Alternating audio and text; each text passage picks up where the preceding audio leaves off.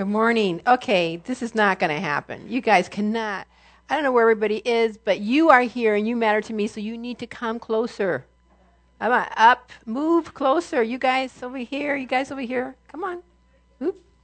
Move. Yes. Yes, this is not going to, that's just not going to work for me. We need some body heat.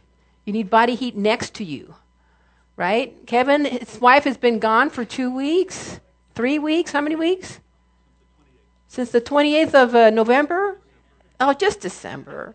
Look, there's no one sitting next to him. Anthony, go sit next to Kevin. Give him some body heat.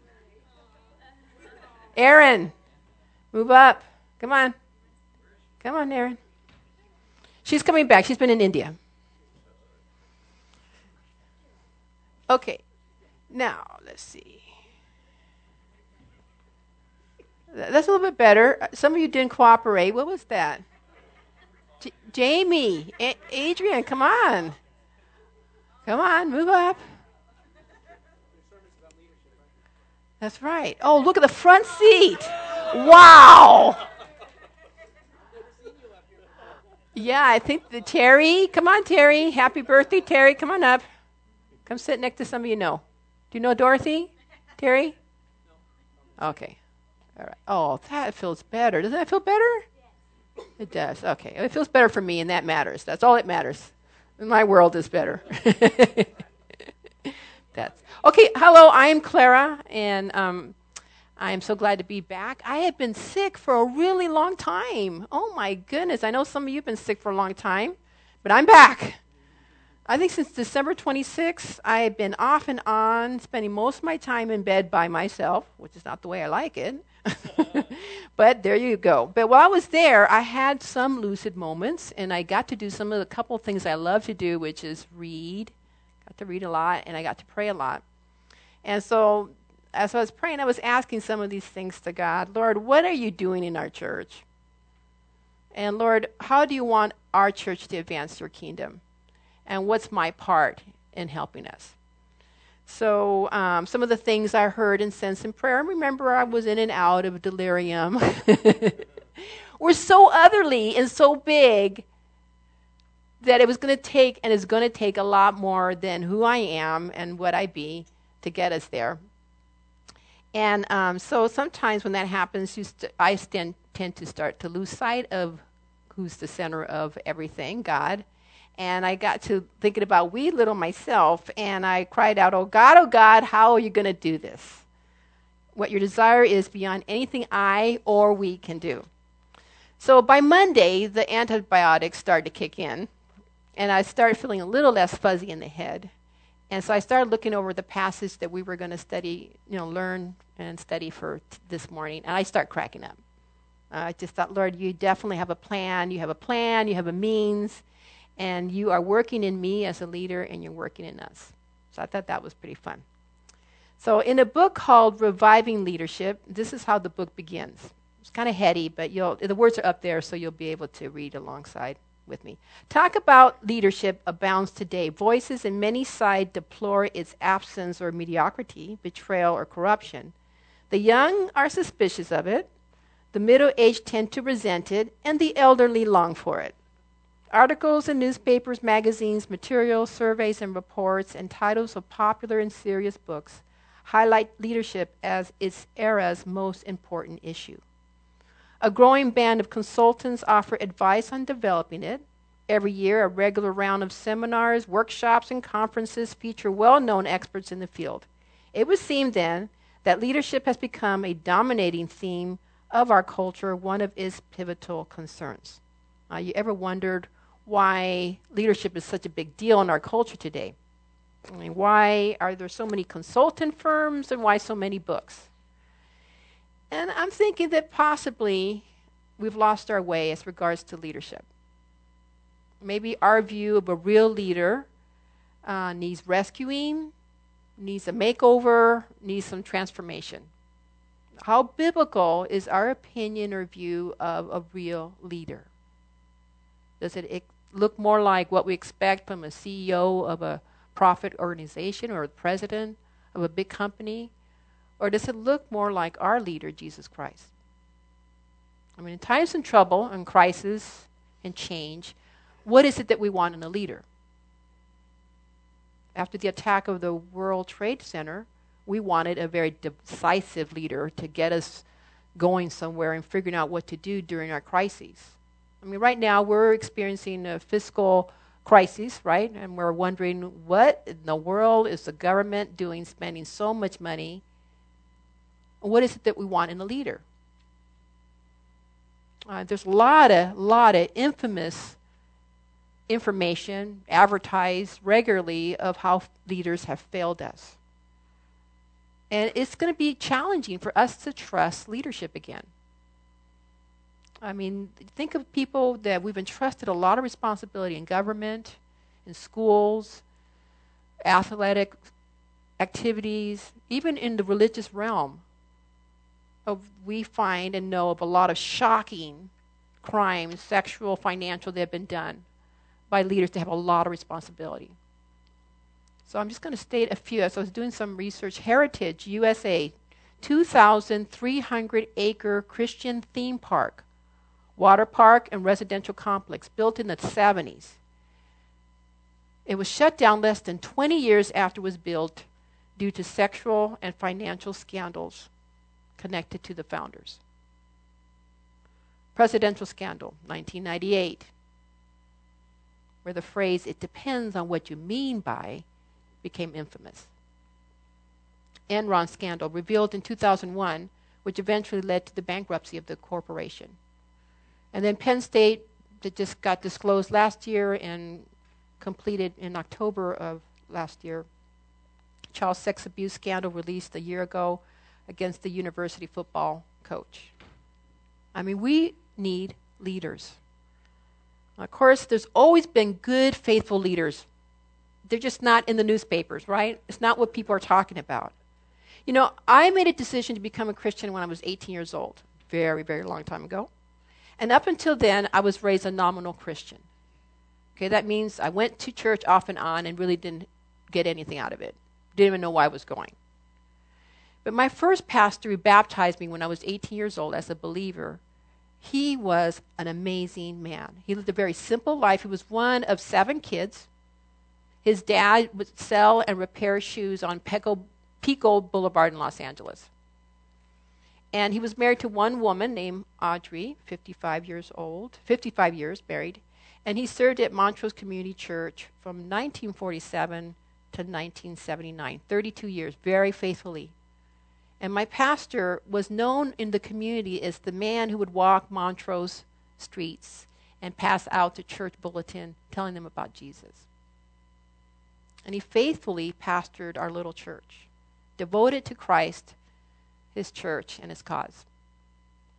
Now, when I met him, he was in his late 50s, and I joined the church in 1975. And at the time, it was a church of size 50, maximum 60 people. Not too different from this one. And our youth group was sizable for the church. It was a significant portion of the church.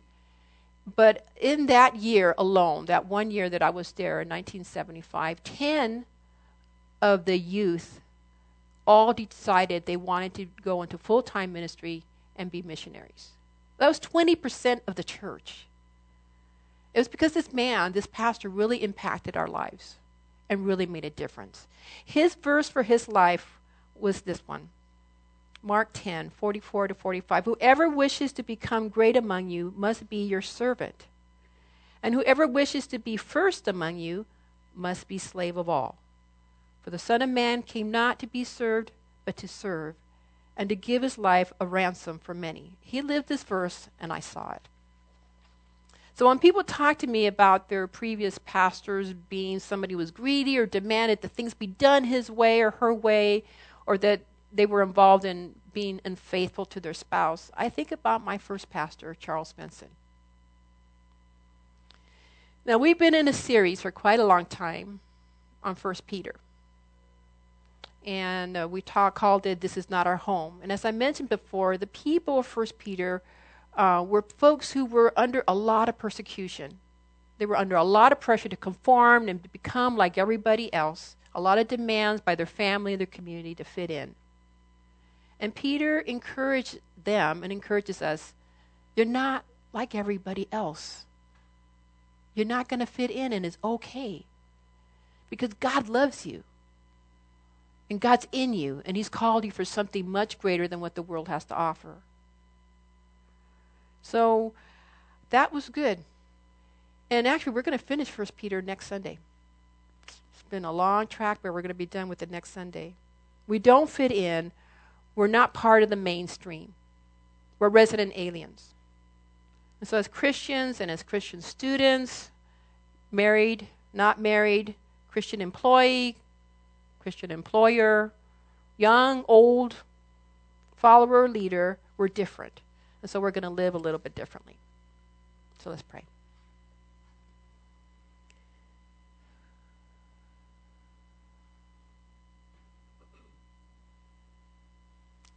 Holy Spirit, you're here this morning.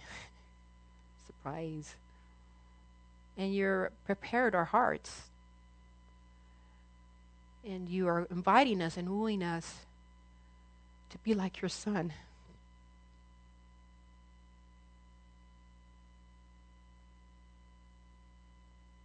And I thank you, Lord, for what your design is for us. And what you're about.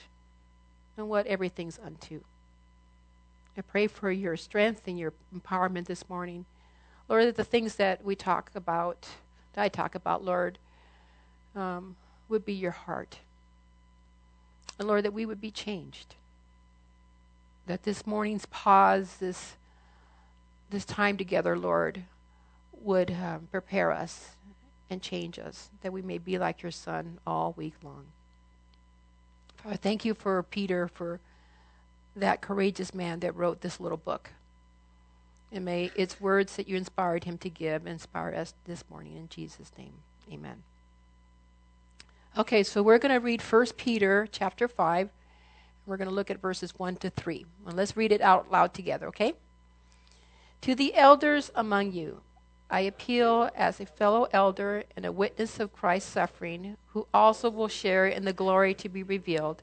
Be shepherds of God's flock that is under your care, watching over them, not because you must, but because you are willing, as God wants you to be, not pursuing dishonest gain, but eager to serve, not lording it over those entrusted to you, but being examples to the flock. Now, before you cue me out because you say, well, I'm not an elder, whatever that is in the church. I'm not a pastor, so obviously this morning's talk is not about me. I wish I'd stayed in bed. Okay? I want you to do something, and it's not going to be anything crazy. It's not going to embarrass you. You're not even going to say anything to anybody. Okay? You're just going to have to follow directions. Okay? And I'm going to ask some questions, and when I ask the question, if it describes you, I want you to stand up and stay standing until I tell you to sit down. It won't be long. Okay, you ready? So if I say something that describes you, please stand and stay standing. If you're a board member of this church, would you stand up? We're missing some. Mm-hmm. If you are presently or ever were a community group pastor of this church, would you stand up?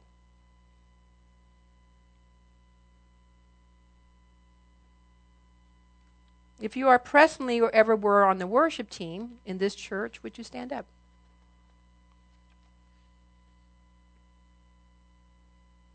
If you are or have been a children's ministry director or teacher or helper in children's ministry, would you stand up?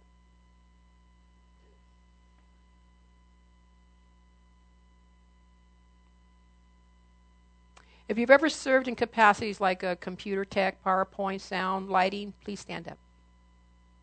You guys are standing back there too? Good. If you are a leader in our community group, our community, such as in a college campus ministry or high school, would you stand up?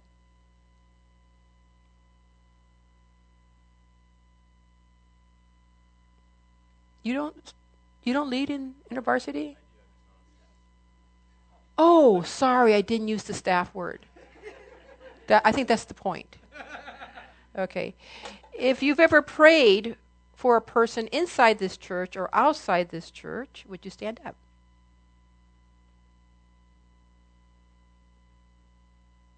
If you've ever given counsel or godly advice to a person in need or crisis, would you stand up? Madison, you should be standing because you've said some very wise things to me. If you have ever been a supervisor, a manager, had people report to you, would you stand up? If you've ever been trained or ever trained someone to do something, it doesn't have to be complicated, something simple, would you stand up?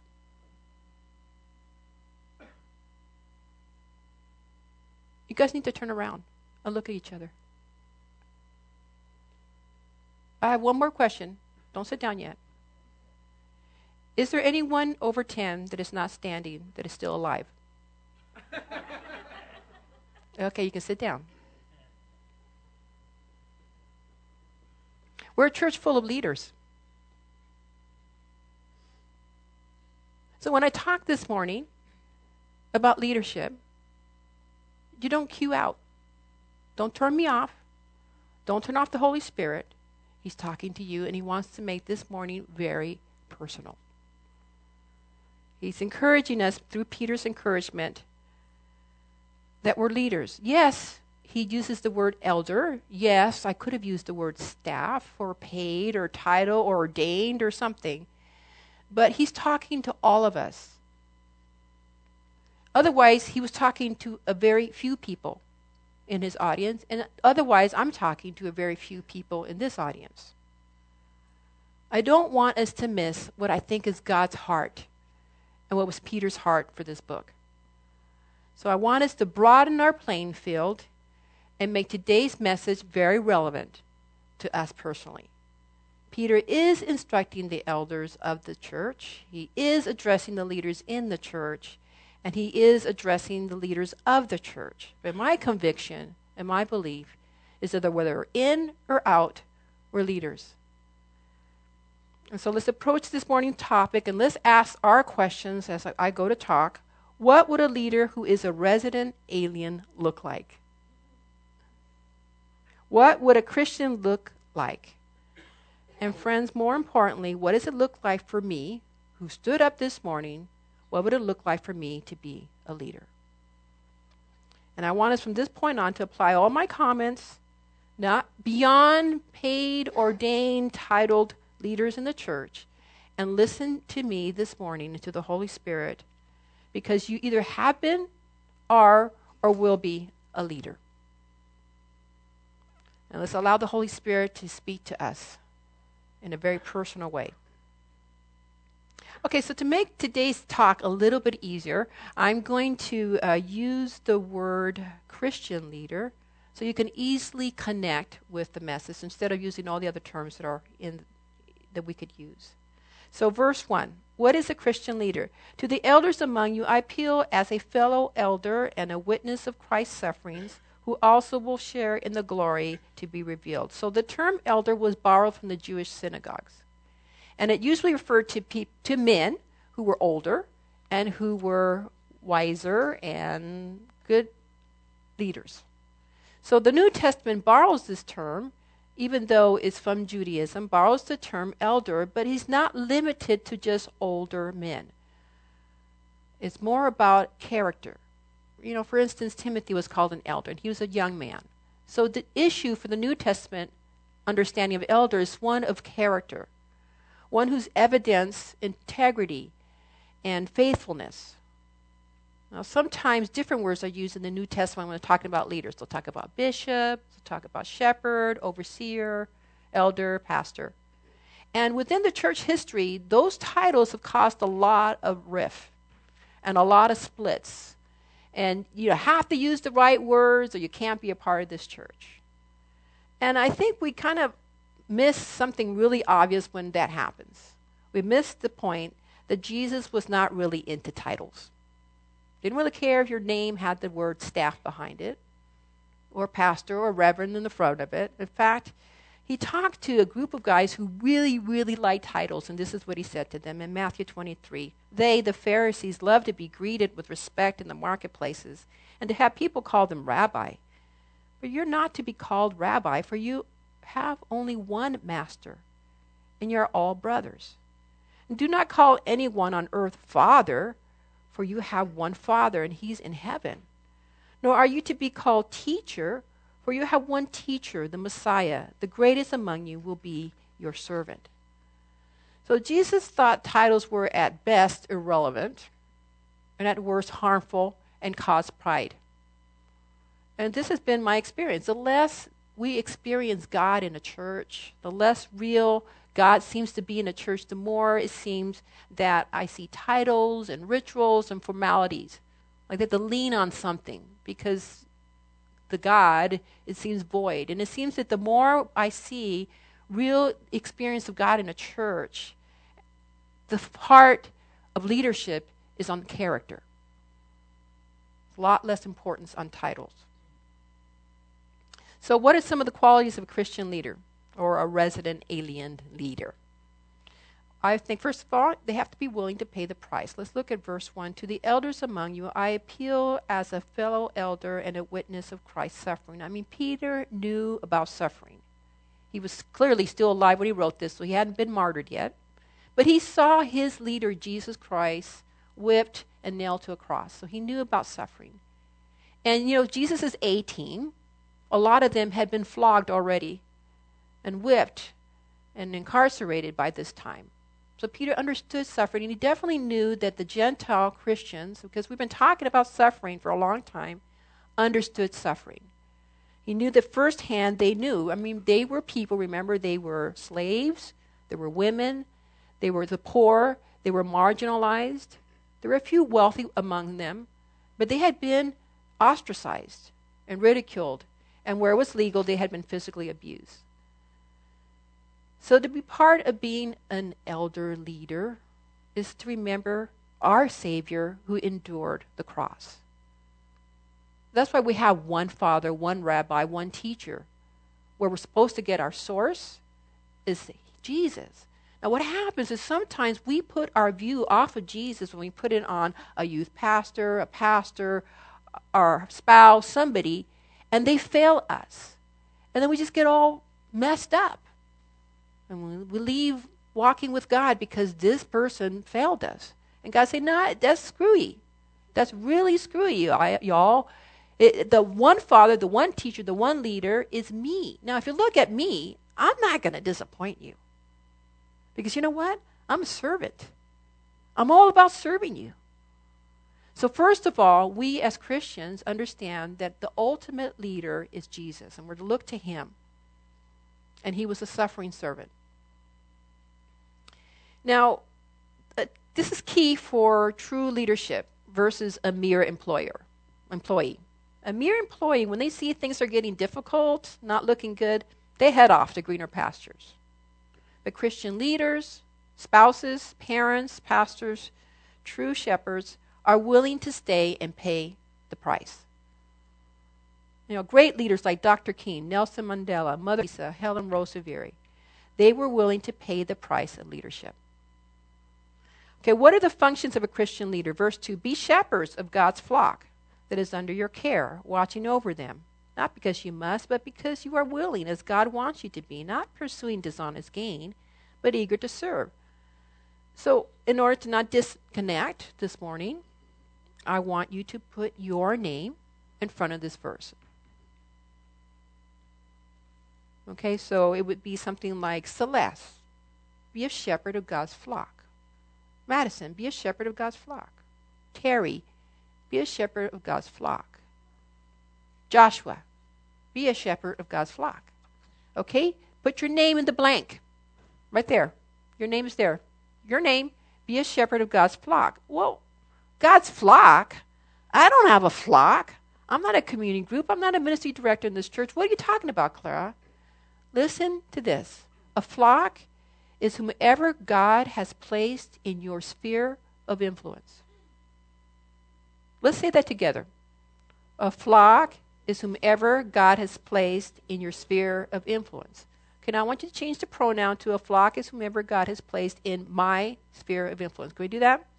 A flock is whomever God has placed in my sphere of influence. Whoever you have responsibility for, to lead, to serve, to provide, to guide, they are your flock. They be your flock. Megan, your friends at school, they be your flock. Sometimes your sister is your flock, right? Terry, when you're flipping the hamburger or giving money at the cashier register, the person who's right in front of you, they be your flock. The people you're working with, they be your flock. It's tempting to spiritualize the scriptures, right? It's a lot more convenient when we can say elder. That's not me, right? But 1 Peter is about as practical a book as you're going to get out of the New Testament. James is another real practical one. Proverbs is another real practical book. And so we can't spiritualize 1 Peter. He is very nuts and bolts. He's of the how-to genre. That's very popular. Peter makes it really simple here. Jesus is in us. He's living through us. Allow his words, his teaching to be in us every single day in our daily life. You know, we all have different gifts, right? You're not all going to sit here and teach. You're probably not going to teach the person in the cubicle next to you in the library, right? There's different gifts. There's administrative, there's evangelism, there's serving, there's hospitality, there's giving. And we have different temperaments. Some of us are extroverts, some of us are introverts. So it doesn't really matter the gifting. It doesn't matter the personality. Because there's one thing that we all have in common as followers of Christ. We've been given a new heart. A heart that's tender and sincere and genuinely cares for the spiritual welfare of the people in their lives. A heart that longs to see people draw closer to Jesus, that are willing to give time and their life on behalf of those on their path. You know, at school, work, club, neighborhood, home, there's nowhere we go, nothing we do where God does not want to be there through us. Okay, this is called incarnational theology, which basically means God came among us through Jesus, and now God comes among us through us. So in order to do that, and to do what I think God's been asking us to do, we need to get this. It's a simple message today. It was never God's intention that the good news be limited to these walls or to our weekly gathering with other Christians. He wants us to lead the world one person at a time to him. And as soon as we get this, we'll be doing and being what he wants us to be. You know, he talks about us being salt, right? He talks about us being light. And the fact is, if you put salt on tasteless meat, it's not tasteless anymore. You know, if you bring a light into a dark room, it's not dark anymore. And you guys, basically, we have the power to change the atmosphere wherever we be. Because we're salt and we're light. That's awesome. Okay, so leadership has got to be unto something.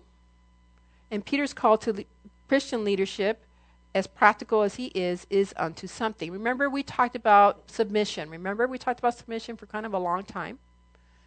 And remember that submission was unto something. It wasn't just to have peace among the family, but it was unto something.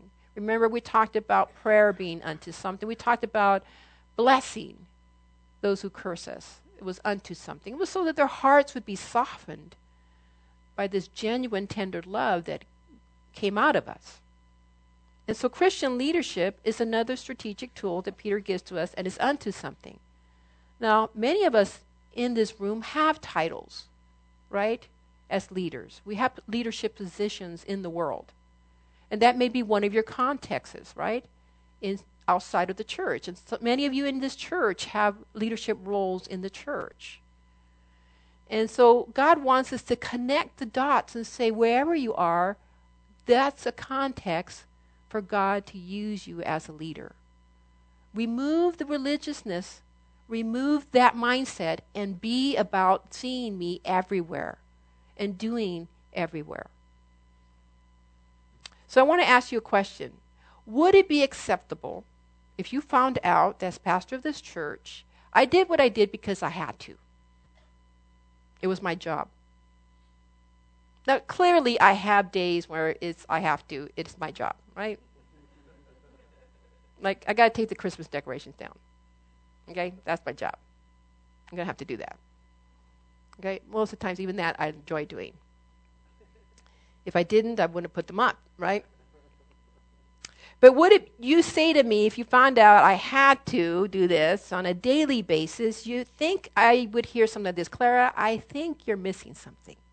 I think that God would not have put you in this position if you were going to dread every single day, every single time, you had to pray for somebody or counsel somebody or go visit somebody or read your Bible. I'm thinking you're missing something really important, right? Now, if it's not acceptable for me as pastor to continually feel like I have to do what I do because I have to and it is my job, why then, if the Lord has put you in the job that you're in, why is it acceptable for you to have that kind of attitude about your job, about your home, about school? Isn't God with you when you're at school? Isn't God with you at work, or does he not going to visit H-E-B and Jack in the Box today? Is he only in my study at my home? This phrase, not because you must, has relevancy for our personal life as a Christian leader. Verse 2, watching over them not because you must, but because you're willing as God wants you to be. So just like it's not acceptable for me as pastor to do what I do because I must, it is my job, it's not acceptable for you all to do what you do because you have to and because you get a paycheck or you're going to get a grade at the end of the semester. I mean, is that what God really expects of us? Is that all he wants? To live a life of obligation and duties like a robot? No, I don't think so. I think there's a higher calling for us, friends. God wants us to enter into that zone where what we be and what we do is about God all the time. No voids, no misses. Not just when we gather as a church, not just a community group, not just at Haven for Hope. I don't believe I have to is all we can expect from the Holy Spirit. He wants us to experience a pastor's heart.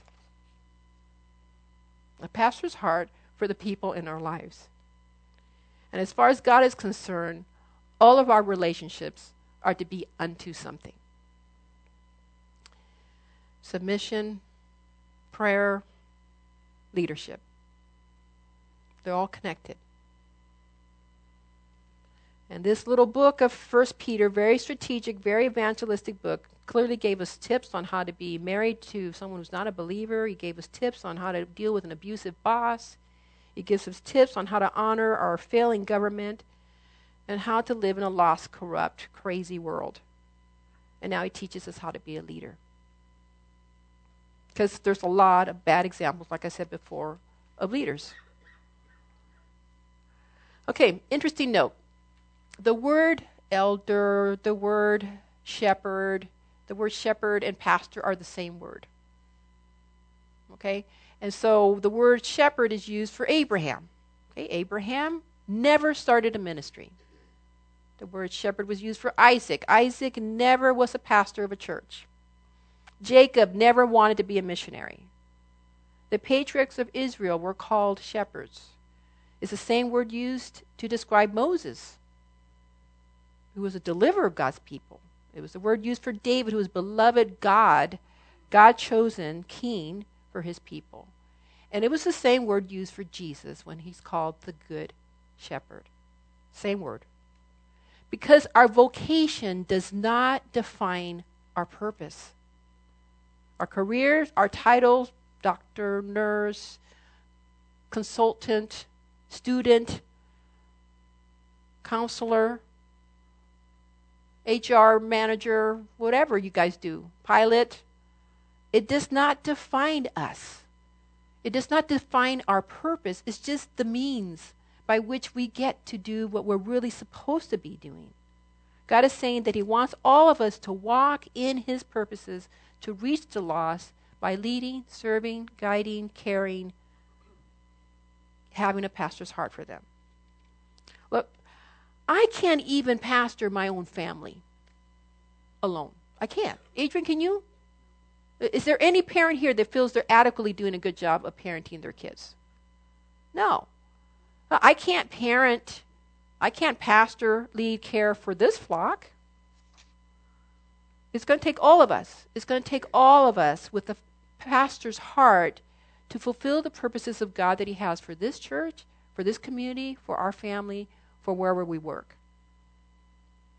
If someone's lost or confused or has an addiction or needs deliverance, needs to be healed, are you going to just call me? I may not answer the phone. It might be on silence, What are you going to do? And God's saying, well, why not you? Can't I use you? Lori, can't I use you? Can't God use you to pray for someone they'd be healed? Yeah, you could call me, and maybe my phone is available, but it may be that they might not like me being there when you need to pray for them. And he may need you to pray for them. So, did anybody hear Martha's announcement this morning? Sozo healing. There's going to be a training this Friday night and Saturday at my house. I'm not doing the training. I've gained an expert to do the training. I'm taking the class because I need a refresher course. I need to be fine-tuned. I need to learn new things. Because I want to be about God's business wherever I am. And I need tools.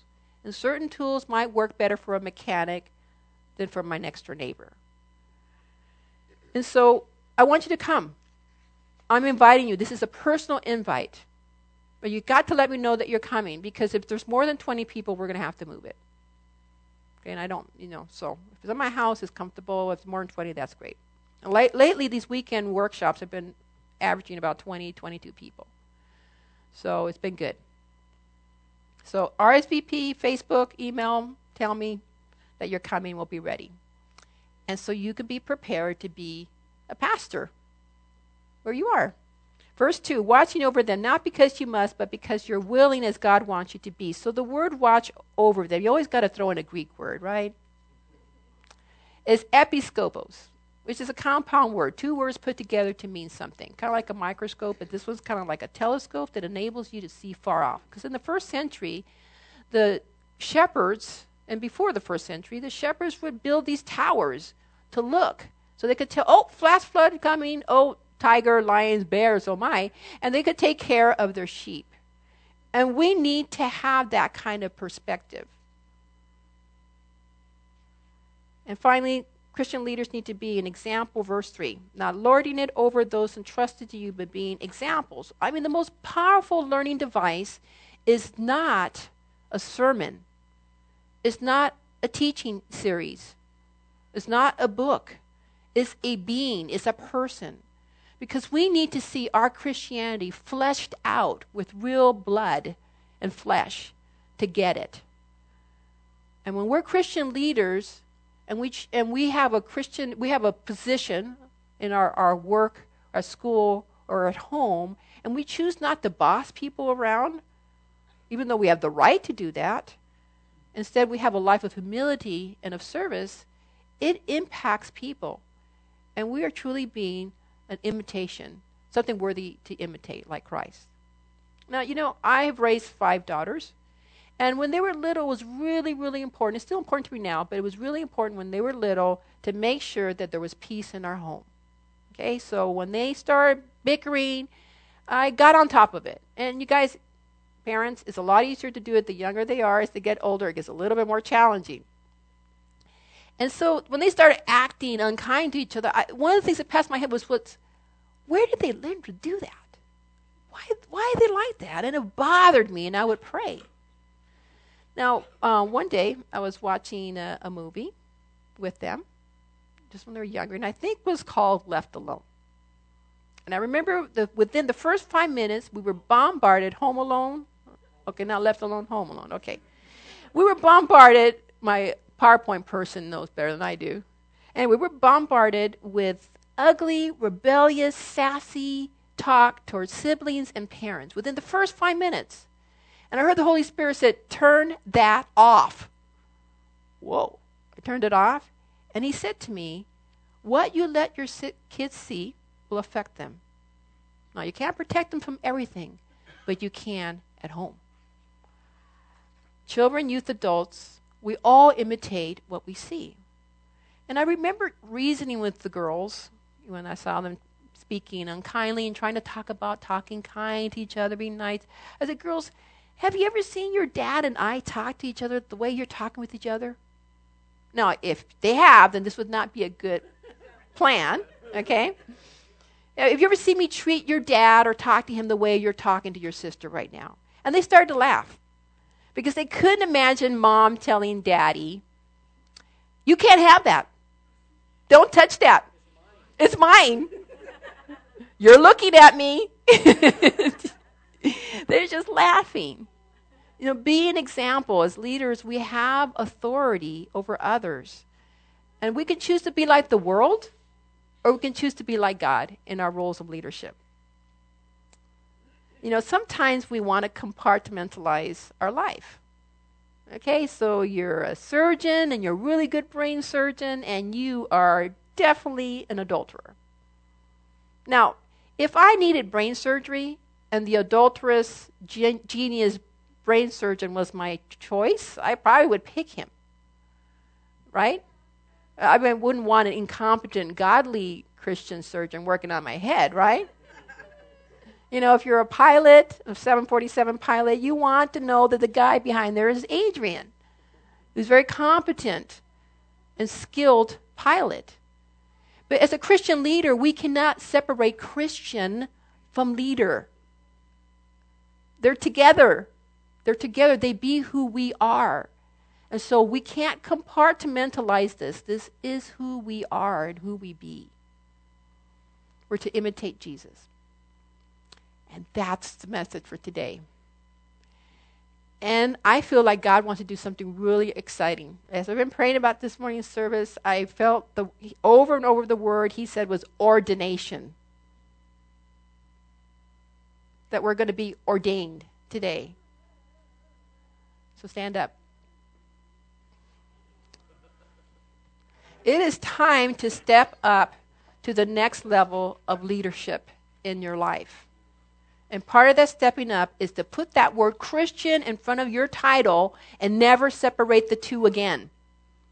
That they never be separated again, that they be together. And he wants to ordain you, empower you to do that. So if you want that, I know he already got you standing, but if you want that, then extend your hands like this or like this, whatever amount that you want. Like this, hit the person next to you. How much do you want? How much ordination, how much power, how much do you want to embrace? Jamie, you got one hand. Make it count. Okay, let him ordain you and empower you to connect the two and never be sundered again. Okay, Holy Spirit, come. This was your message, this was your heart, this was your intent, and this is what you want for your church. Father, fill them so that they know wherever they go, wherever they be, they are your leaders. They are your leaders, Father. They're your leadership moms. They're your leadership dads. They're your leadership students and teachers and doctors and nurses.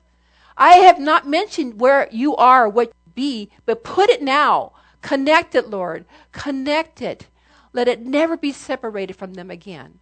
Father, may they know that today I was ordained by God. I was recognized by God and acknowledged by God. Not for what I've done, but what we're going to do together. So, Father, I ask now you visit them. And this week, may your week at work, at school, at home be never the same. May you experience the empowering presence of God to be about his business. Fill them, Father. The kids are going back to school. Fill them, Father. Fill them, fill them, fill them, fill them. Father, the ones who are going back to work, fill them, Holy Spirit. Fill them. Thank you, Jesus. Thank you. Thank you, Jesus. We bless you and we thank you. We thank you for your goodness. Okay. Look at each other and say, you are ordained. Would you say that to each other?